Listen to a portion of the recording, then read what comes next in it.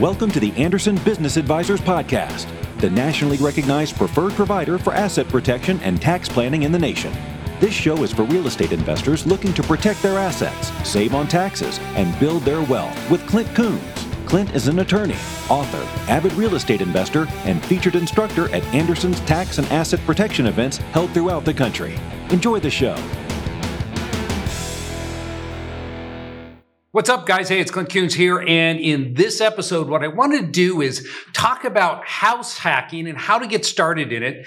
And I could think of no one better than Kelton Todd with Women's Real Estate Investor Network. He's an author, speaker, mentor, coach, and more importantly, he's an actual client that I've been working with for several years. And I've seen this growth in his portfolio, and I've seen what he's been able to do with people that he's worked with when it comes to real estate investing. And he's done a lot of it through house hacking. And the thing about his strategies, because we're going to talk about some of the ones you may already know about, but he's got one strategy that really blew me away and really piqued my interest. And we're going to get into that as well as we go on during this conversation. So if you ever wanted to learn about house hacking, it's good that you joined me today, because with my special guest, we're going to go into that. Kelton, how you doing?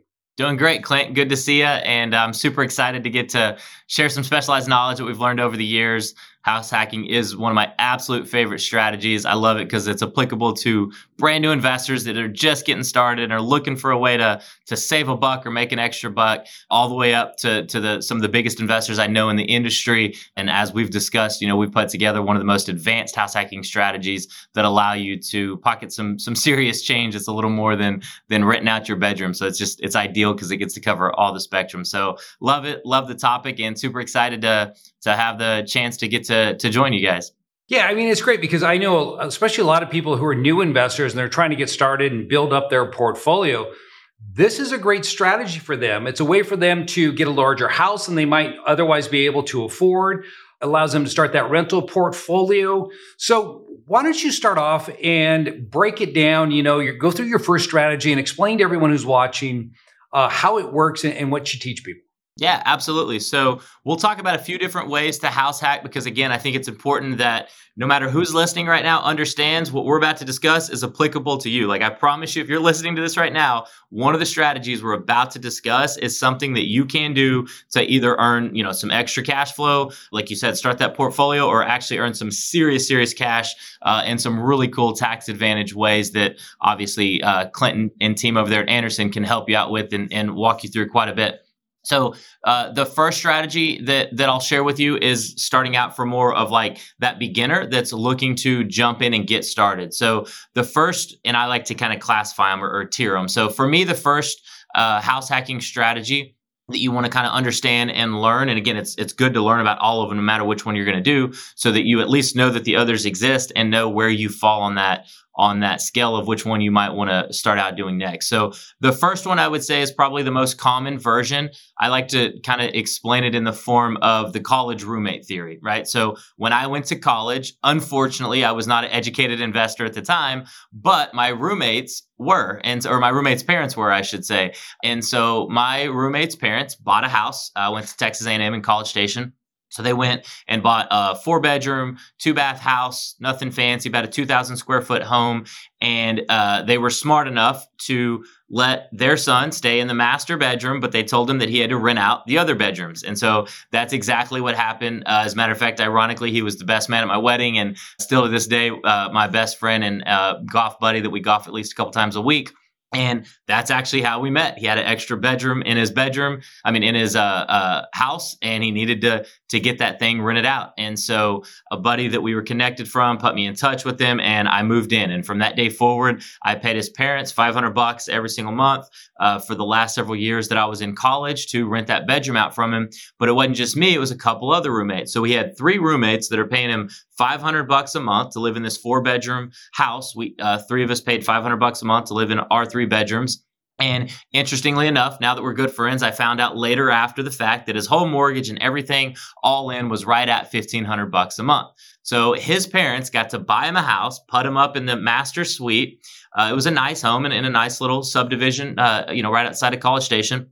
And not only did they not have to pay a penny for his room and board, but we lived in that house for a few years, of course, in college. And then whenever he graduated, they went on to sell that thing and make a whole lot of money. So I like to explain it in that lens because I lived it in the real world, but that's applicable for you that are listening, because don't be me and don't be the guy that was just renting a bedroom. Be my roommate's parents and be the guy that's actually owns the house. Now, you can do that multiple different ways. You can do it for yourself. So if you want to live rent-free, buy yourself a house, rent out the other 2 or 3 bedrooms, right? If you want to get real creative, you can even make some money, but at the very least, live rent-free.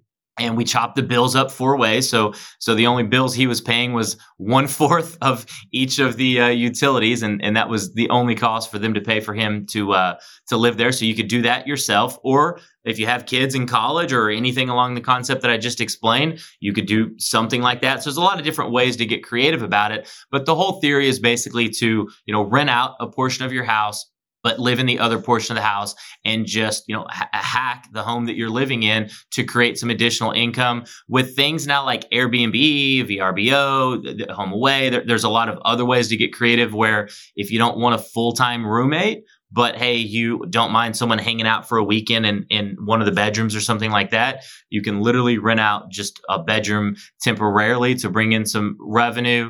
I know quite a few people who have second homes or vacation homes, or even friends. I've actually got some people that I taught the strategy to that loved it. And what they do is they will rent out their entire house on Airbnb, VRBO, whatever it is. And they will go stay with a friend who has a guest house and a pool house, and they love it. They get excited anytime somebody rents their house. They set it at a premium, and they're like, "Heck yeah, we get to go stay at my buddy's pool house all weekend long, while we make $1,000 this weekend for renting out my house." So there's a lot of different ways to do it, but it just kind of all revolves around, hey, get some extra revenue coming in from the house that you already the home that you already own. And like you said, the cool thing is you can also take it to the next level and buy a little bit higher end house or a little nicer house than maybe you would have been able to afford, knowing that, hey, you're not going to be the one stuck that's got to pay that mortgage every single month. Yeah, renting out your house like that. I mean, I guess that would work until your wife comes home and find that 4 pairs of underwear is missing out of the drawer. That's right. Or an extra 4 pair, more importantly, or an extra pair laying around. Yeah. But no, you're right. So with that, when you're renting out rooms in the house, we did the same thing for our daughter when she was going to University of Arizona. And the thing about that, when she was down there, is that the people that came in, I mean, you got to have a rental agreement with them. We had a drug policy in there as well, that they couldn't smoke pot or use drugs in the house, and splitting up the bills. But what are other challenges, if you do that you've seen people run into, or you yourself have run into with renting out rooms? Yeah, for sure. So obviously what I would recommend, and again, I think that college example is great because everybody understands it and wraps their head around it. And then all of a sudden you just have to spin it around and say, okay, you be the person that buys the house and you be the person that rents it out. So this doesn't only apply to college towns, right? You can do it in any town that you live in. And like you said, in a college town, there's going to be some more things to look out for, i.e. drugs, parties, things like that. But even if you're not in a college town, or even if you're just living in the house yourself, the one big thing that I wouldn't do, I wouldn't go out and buy a house that's 4 times more than you can afford because you can afford to rent in one of the bedrooms, right? You're going to have vacancies. You're going to have times where you don't necessarily want to put, somebody in every single one of the bedrooms. So I would recommend to not necessarily rely on it as like a huge portion of the income, because there's going to be times where it's just not ideal. Maybe like you said, your wife or your girlfriend or something at the time is like, hey, I don't want to be living with all these other strangers or whatever it is. So don't over leverage with the strategy. Just capitalize on it as additional income that you can do. I've also heard of people just taking that money and putting it towards the mortgage to just pay down their mortgage if they don't even need that cash flow to save a little bit there. But so that would be a big tip, is just make sure that you're not necessarily relying on that income. You don't want to put yourself in that position. You've got your tax and asset protection set up in a way that you're not going to get sued by another one of the tenants and all of those things. But let Anderson take care of all that for you, or at least that's what we do. So I won't speak on that part. But really, like you said, just get a good lease in place and make sure there's clear guidelines of what they can do, what they can't do. And the best piece of advice I could probably give you, if you're going to go that exact route and do that version, is interview them as if you were interviewing, a friend. Like, pick somebody that you don't mind sharing, some space with and a bedroom with. Make sure that you kind of set some clear expectations of, how clean the house needs to stay and all of those kinds of things. But you just don't want to get in a situation where you're having to quote unquote evict somebody out of a bedroom. So I think you really nailed it by just getting a good agreement in place that clearly states that they're not renting the entire home, that they're only leasing a portion of it. Yeah. So a couple of things about that too is what you hit on is knowing people.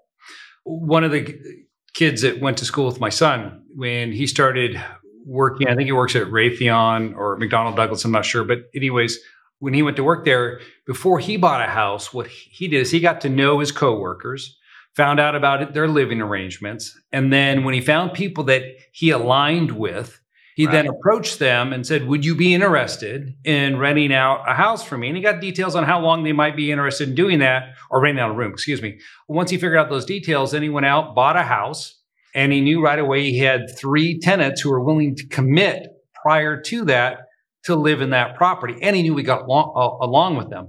Yeah. So I think that's important. And same with our daughter, when she was interviewing people to stay in the property and rent the rooms from her, they were typically, either girls in her sorority or other girls that in other sororities that she knew she already had an existing relationship with.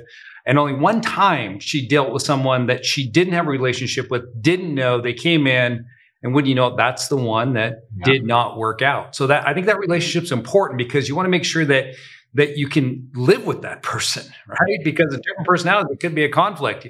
You put your dinner in the fridge, you come home and you find your friends eating it. That's right. Yeah, no, that's right. And you just triggered another a good one that my brother's girlfriend a long time ago actually did. Traveling nurses. Traveling nurses is a great opportunity. They're typically looking for a place for about 6-month time period, and they want it fully staged and furnished and ready to go, but you get to charge a premium. And so she actually rented hers out, and she was in that industry. So as soon as we told her about it, she was like, this is a no-brainer. This is crazy. Why don't I do it? She started renting them out. It went so well that she actually moved out and just kept renting all the rooms out in the house and didn't even live with them. But again, it kind of went back to knowing people. So even though maybe she didn't know everybody that moved in, at least she knew they were in the industry. She knew the company that they were working for. So if it turned into this big nightmare, like she could at least go and talk to their boss, like go and talk to people that are in the same industry that are associates with them. And so, yeah, I think you kind of nailed it. I would find a way to get people that you somehow, some way know. And it doesn't necessarily always need to be like a college town or even a traveling nurse. It can just be anything that's applicable to you and your situation. Like my dad was a police officer for quite some time. That would have been an ideal pool to pull from fellow people that were, police officers. Like that would be a good group of people that you would be open to renting places out. So I think connections and getting somebody, like you said, that you either know or have some association with that you can trust is a huge advantage. Well, there's a nugget right there that I hope people picked up on, because what you said about the traveling nurses, that is exactly what a friend of ours did. He and his wife no longer had any kids in the house. They had met someone who's a traveling nurse while they're on vacation, just found out that she was going to be coming to Washington. And they said, hey, do you want to rent a room? And she ended up staying with them, I believe it was 6 to 8 months, and they collected income. So if you already have a property and you're wondering, I've got all this extra space, 5,000 or 3,500 square foot home, and it's pretty empty between me, the wife, the cat, reach out there for traveling nurses. Well, great. Yeah. So that's one strategy. Tell us about the second strategy you have when it comes to house hacking. Yeah, so the second strategy gets a little more advanced and a little more fun, in my opinion, because now you're not necessarily, is the way I always like to put it, all right, we're done with the college thing. We're done with the renting out a room. Let's kind of grow up a little bit. And hey, I want my own space. I don't want to share. Maybe I've got a girlfriend or a serious girlfriend or fiance or a wife that's not okay with strangers coming in and out of the house. It's just taking it to the next level and taking advantage of when buying a property. We have a lot of different government-backed loans nowadays, right? It's the American dream. We get to own a house, and instead of having to put 20% down for an investment house, one cool thing about when you're doing house hacking is you get to acquire these houses with little down. Like you can do FHA loans, put as little as 3, 4, 5% down and take advantage of that homestead. What a lot of people don't realize is it doesn't have to be a single-family residence. It can actually be a duplex, a triplex, or even a quadplex or fourplex. So you can get a loan for a 1 to 4 family residence. Typically, you're going to go through the exact same loan process. And so instead of now renting out a room, you can rent out the other unit, right? So let's just take a fourplex for a simple example and treat it just like the 4-bedroom analogy, right? So you buy a fourplex. Again, you can get approved very easy with like FHA type loans to buy these types of properties, put very little minimal down payment down. And now you move into one of the units and then you rent out the other 3 units. So I would kind of use the same rough numbers. We're here in Texas, so our numbers may be a little lower than some of yours, but we've got students all over the nation that do these strategies, and just about every single state they work, the number just moves a little bit. But let's say you rent each unit out for $1,500 a month. So you're collecting $4,500 a month. As long as you're all in for under, $4,000 a month, then you're living absolutely, for free, as well as cash flowing $500, $600, $700, $800 a month. I've heard of people even cash flowing as much as a couple $1,000s a month by simply renting out the other units and still getting to take advantage of the homestead, where you can actually go and buy those homes with very little money down. So just a cool way to do it without having to share the kitchen with somebody else.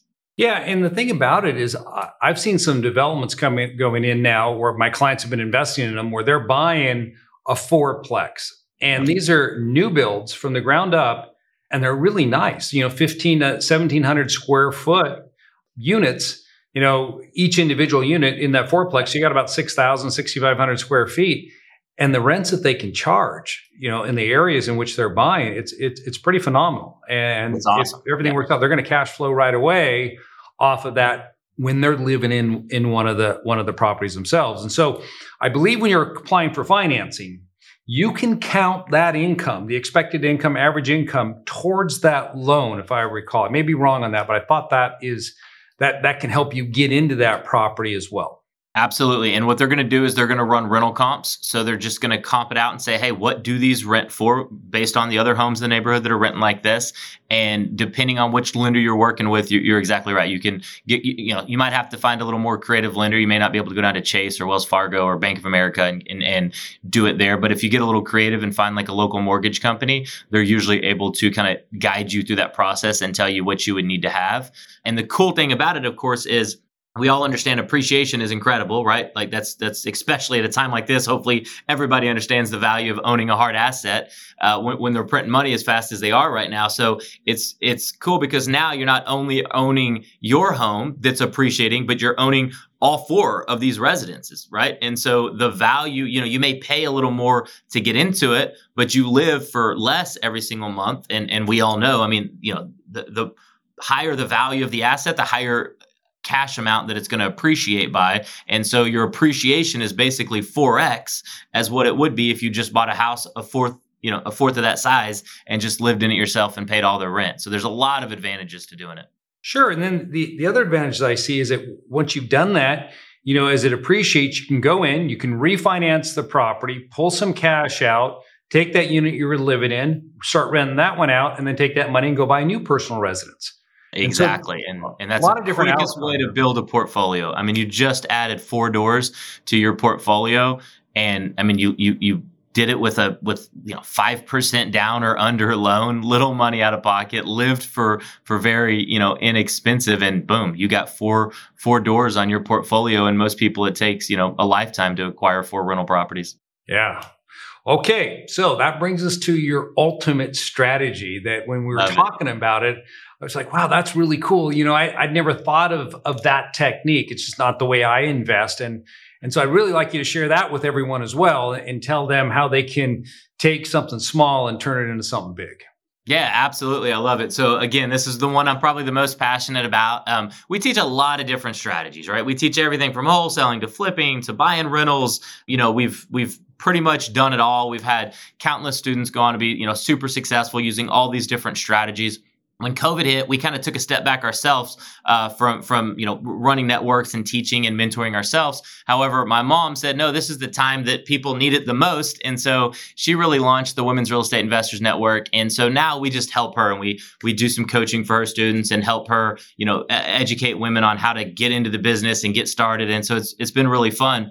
But this strategy has been their absolute favorite. They love this ultimate, we call it the ultimate empire builder, but the ultimate house hacking strategy. More of our students have done this strategy than any of the other strategies we teach because it allows you to check off so many boxes. We all love making money. The only thing better than making money is making a lot of money tax-free. We love that aspect of this strategy. But the coolest part about it is, again, as I told you all at the beginning, the strategy is applicable to everybody listening. So if you're starting out with a lower budget, maybe a couple of the other strategies we mentioned are ideal for you. But if you're going, okay, those all sound great, but I don't want to rent a bedroom out and I don't want to live in a townhome or a duplex or a triplex or a quadplex, this strategy is ideal because not only do you get to live in a single family home, but ideally, you get to go pick a home out in your dream neighborhood. Like the bigger, nicer, better the neighborhood, the better this strategy actually works. And then you get to take it a step further if it could get even better than that. And the first thing we do is we design the house. We rip it out and design it exactly like we want. So we get to live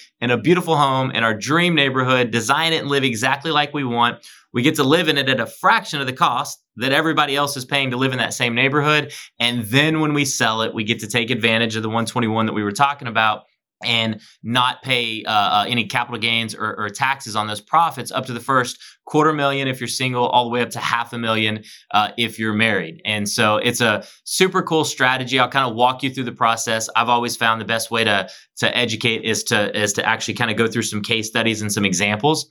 And so if you don't mind, I'll just kind of talk about my first one. And then I'll real briefly hit on the last one that I'm current, not far from the last, but the current one that I'm doing now. So the first home, the real key to, or I'll share the strategy with you real quick. So the key to this strategy is to buy a small house in a high-end neighborhood. And the reason I say high-end neighborhood is we're looking for homes that are at least about minimum 250, but really about $300 a square foot and up. Okay, so if a home is 1,000 square foot, it needs to be selling for at least $300,000. If a home is 2,000 square foot, it needs to be selling for at least $600,000, which in this day and age is very easy to find. That's kind of the starting point, and the higher you go, it's actually better. And so the first one that I ever did, the prices were going for about $250 a square foot. And again, this is one of my favorite strategies because I kind of developed this myself. All the other strategies that we teach, I have to credit all to my mentors. Like my mentors taught me all these strategies. I didn't create them. This particular strategy, I took some advice from different mentors and kind of pieced some strategies together, but I really figured it out doing it myself. And so I bought a house that was just under 1,500 square foot. It was 1,400 square foot, and I paid just over $100 a square foot for it. I paid about $120 a square foot because it was a rundown house. It never even had an air conditioner here in Texas, 1950s, all original. And it was one of the smallest houses in the neighborhood, which is key to this strategy. So 1,400 square foot house, and all the other homes are ranging from 2,000 all the way up to like 2,800. And so bought this house for a really low price per square because it needed everything. So bought the house and we completely renovated it. And then we went down and we got a home equity line of credit to get an additional loan against this home that was now valued at a lot more. And we took that money and did an addition. So that's where the ultimate empire builder comes in, is you do an addition. And on average, it costs about $100 a square foot here to build a house. Or, to build an addition. As long as you're over, 600-700 square foot, then that average kind of holds constant. It's going up a little bit with building material now, but so is the resale price. And so, but that's just the rough numbers we use. So if you know you can sell for about $300 a square foot, but you can build for about $100 a square foot, or you can build an addition, right? Because we're not building kitchens, we're not building, the expensive stuff. All that's already there. We're not building new driveways and new garages and all of those things. We don't have to, re-turf the entire front yard and sprinkler, like all of that's already in. We're just adding an addition. And so that's exactly what we did. We added a 700 square foot addition. And so we bought that house for about $160,000. We put about $40,000 into renovating it. So we were all in for about $200,000. We went and got a home equity line of credit and got for $75,000 and put that into a 700 square foot addition. And so we were now all in for about $275,000 and took it from a 1,400 square foot house to like a 2,200 square foot house. Or a 2,300 square foot house, depending on how you looked at it. We did a little conversion. But anyways, and so then we were able to sell that house for $550,000. because we made it the most beautiful house in the neighborhood. It was now one of the larger houses in the neighborhood. We completely remodeled everything. We did a huge master ensuite. So we had a huge walk-in closet and a nice massive walk-in bathroom. And so we went from like this least appealing house to the most appealing house. And my favorite part about it is why we lived in it.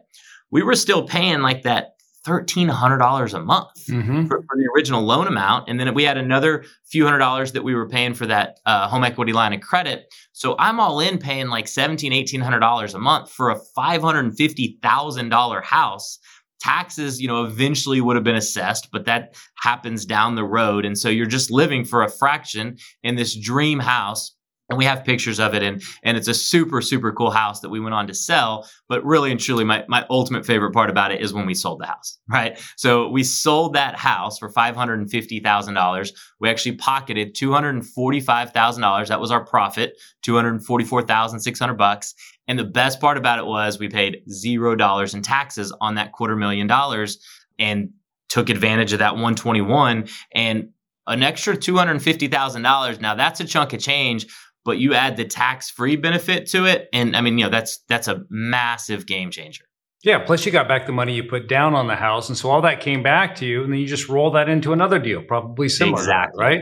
Exactly. And really, whenever we dive in and go through the whole case study of it, we used 3.5% down to buy the house. So I was out of pocket $5,000 throughout that entire process. We used some 0% interest credit cards and put the rehab on that, and then paid them off when we did the home equity line of credit and got a really, really aggressive rate on that. And so we were out of pocket $5,000 throughout that entire process and put $250,000 into our pocket. And like you said, now you've got some serious capital and equity to really put in to the next deal. And so we call that sweat equity, of course, but so I won't bore you with all the details because I think, most people probably understand the concept by now on that one, but just because I love the strategy and I want to share, I got to mention the current property that we're doing right now. We took it to the next level. So as you start doing some flips and doing these things, you get more experience. And so the one we're currently doing started out as just under 2,000 square foot home, and it is now 5,006 square feet. So a little over 5,000 square foot. So as you mentioned, we were chatting earlier, it's called popping the top. Yep. Took the roof off, took it from 8-foot ceilings, to 10-foot ceilings, added an entire second floor, extended it out on the back to have a really big covered, nice patio. And I almost won't even offend you with all of the details on all of the numbers, but it's absolutely insane what that one's going to pan out to. So let's just put it this way. I'm married now. And so even though I get the first $500,000 to be absolutely tax-free when we sell this house, I will still be paying quite a bit of money, or I would still be paying quite a bit of money in taxes off of the rest of the proceeds we will make, because it's the exact same strategy we just talked about. It's just taking it to a whole nother level. And so it's cool for us too, because it's in Bluffview. For those of you that are familiar with Dallas, it's the most beautiful neighborhood in all of Dallas, and we're going to get to live there for a fraction of everybody else for some time. And then when we're ready to sell it, I mean, it'll be a huge profit. That's, once again, it allows you to kind of leverage and maybe buy a little nicer house or a little more higher end house than you would, which is cool. Plus you get to live in it for less, but most importantly, they appreciate even faster. And so when you go to resell that thing, there's just a lot of upside. So the way we always recommend our students is, if you're single, try to max out and get as close to that, $250,000 as you can, especially on that first deal. But as you go and as you graduate, especially if you're married, start making a little bit more and a little bit more, and you buy a nicer house. And a lot of people call it moving up. You make $150,000, $250,000 on that first one. We'll put that into the second one and move into the nicer neighborhood. Make $200,000-$300,000 on that one. Put that into the next house and move up to that next neighborhood. And next thing you know, you're looking around and you're the Joneses everybody's trying to keep up with. Yeah, the gal that used to cut my hair years ago, that's what her and her husband was doing the entire time. They'd buy a house, live in it for 3 years, do the remodel, improve it, sell it, take that cash, and they just kept ratcheting up. And now they live on the water. And they really only started with that small investment because of all the gains.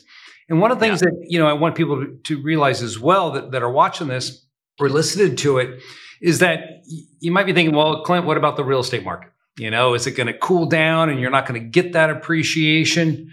Personally, I don't think that is a factor right now because we have such a low supply of housing. In fact, an individual I was speaking with this week, a client of mine just put down an offer on a house in the Vegas market.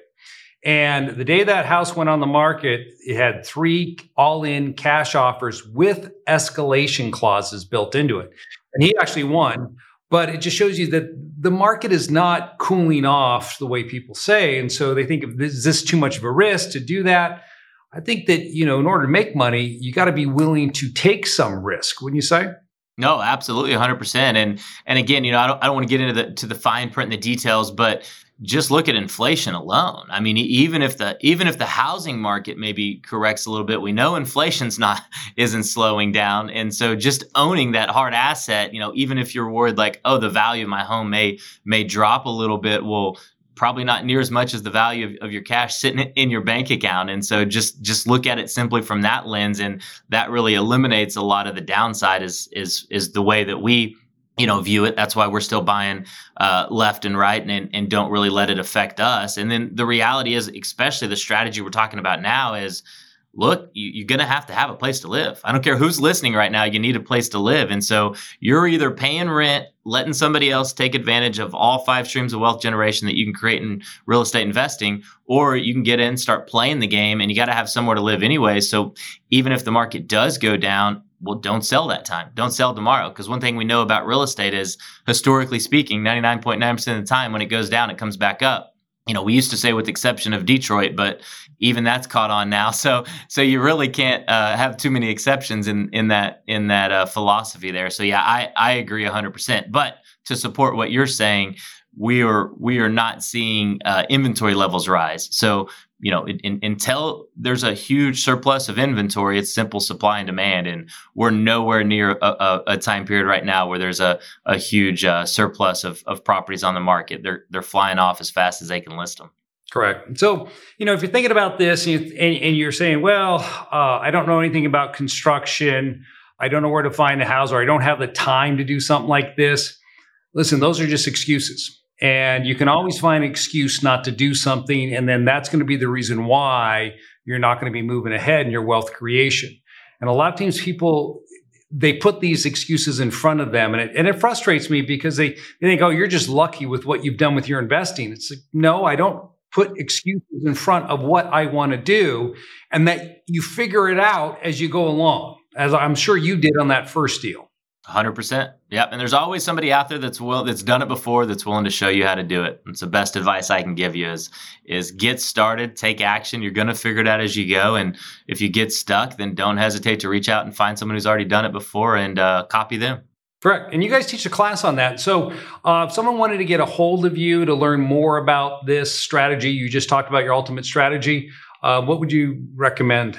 Yeah, absolutely. So I actually recommend to go through my mom's course. And so she runs and owns the Women's Real Estate Investors Network. We jump in and do some teaching with her and training with her as well to help support and grow that. You can find it at womensreen.com, but it's just simply the Women's Real Estate Investors Network. If you look it up, you'll find it pretty quickly. We just had an incredible, huge event here in Dallas. Obviously, you guys were a part of it. Barbara Corcoran and Jamie Kerma and Elena Cardone and some really cool people came out and supported it. And so you can check out the recordings of that. So yeah, that's the best way is hop on the Women's Real Estate Investors Network, either Facebook group, Instagram, or website, and go through a masterclass, like $17, and we teach you everything we just covered and 10 times more. It'll be the best investment you ever make in your entire life, in my opinion, is $17 to get some really good foundational education and understanding. And there was over 2,000 women that came, actually close to 3,000, but over 1,000 of those were her students. And it was super cool to just hear the stories about how many of those women were just absolutely crushing it. And like you said, they all had those excuses and those doubts in the back of their mind that were like, oh, this isn't for me, or, oh, I can't do this. But once they started surrounding themselves with other women that were actually doing it and seeing the results, it was absolutely, I mean, it gave me chills whenever I saw hundreds and hundreds and hundreds of women, almost 1,000 women stand up that had already done their first investment, deal and that were using these exact strategies and found a way to eliminate those doubts in their head, because they're always going to be there. We all have them, but they're just simply, those limiting beliefs. And it's life-changing if you can find a way to just get that first property and or get that next property. And I'll leave you with this. One of my favorite, quotes is the best time to buy real estate was yesterday, but the next best time is today. So we can't go back in time, but I've never met anybody that said, man, I just wish I hadn't bought all this real estate 10 years ago. I haven't ran across anybody who's said that just yet. So I encourage you can't go back in time, but you can definitely control what you do from today moving forward. Great. Kelton, hey, thanks for coming on. I'm going to put that in the show notes as well. And one last point I do want to make. How about if you're not a woman? Can you still have So we retired. We laid the mic down and decided to focus on our own personal portfolio and grow our rental assets and all of that. So right now we are only serving women. So as long as you've got a woman in your life, a wife, a spouse, I highly encourage have them jump on and go. Not most, but I would say probably close to 50% of her students and the women in the Women's Real Estate Investors Network are doing this with spouses and significant others. So it's still a really great way to jump in and get started. But if you're a single male, then stay tuned to Clint's podcast. Watch as many as you can. And hey, you may see us again in the future. But the reality is there's tons of people out there, right? If we're not your cup of tea or we're not the ideal person for you, there's tons of people out there that are willing to show you exactly how to do it. And they've already done it before. Don't try to reinvent the wheel. Don't try to go out there and figure it all out on your own. I'm sure all of you know by now how much value you've gotten from Anderson and Clint's podcast. I mean, they do this stuff for a living. They know how to do this. They know people that do this for a living. Get out there and find somebody that aligns with your philosophies and your beliefs and is willing to show you how to do exactly what it is that you're trying to achieve. And it's, as George Russ says, real estate is simple. People make it complicated. So just get out of your own way. Yeah. Well, if you're a single guy, what I would do is just go to the conferences, hang out in the bars, and wait for those girls to come and tell me all. That's right. That's right. Pick one of the hundreds that are walking out with the big plaques and awards for all the real estate they've bought. That's a great tip right there. Yeah. Love it. All right, man. Thanks for coming on. Take care. All right. Good to see you, Clint. Y'all take care. All right, bye. Thank you for listening to today's podcast. Show notes for links to everything mentioned in this episode can be found on our website at andersonadvisors.com/podcast. Be sure you subscribe to our podcast. And if you are already a subscriber, please provide us a review of what you thought of this episode.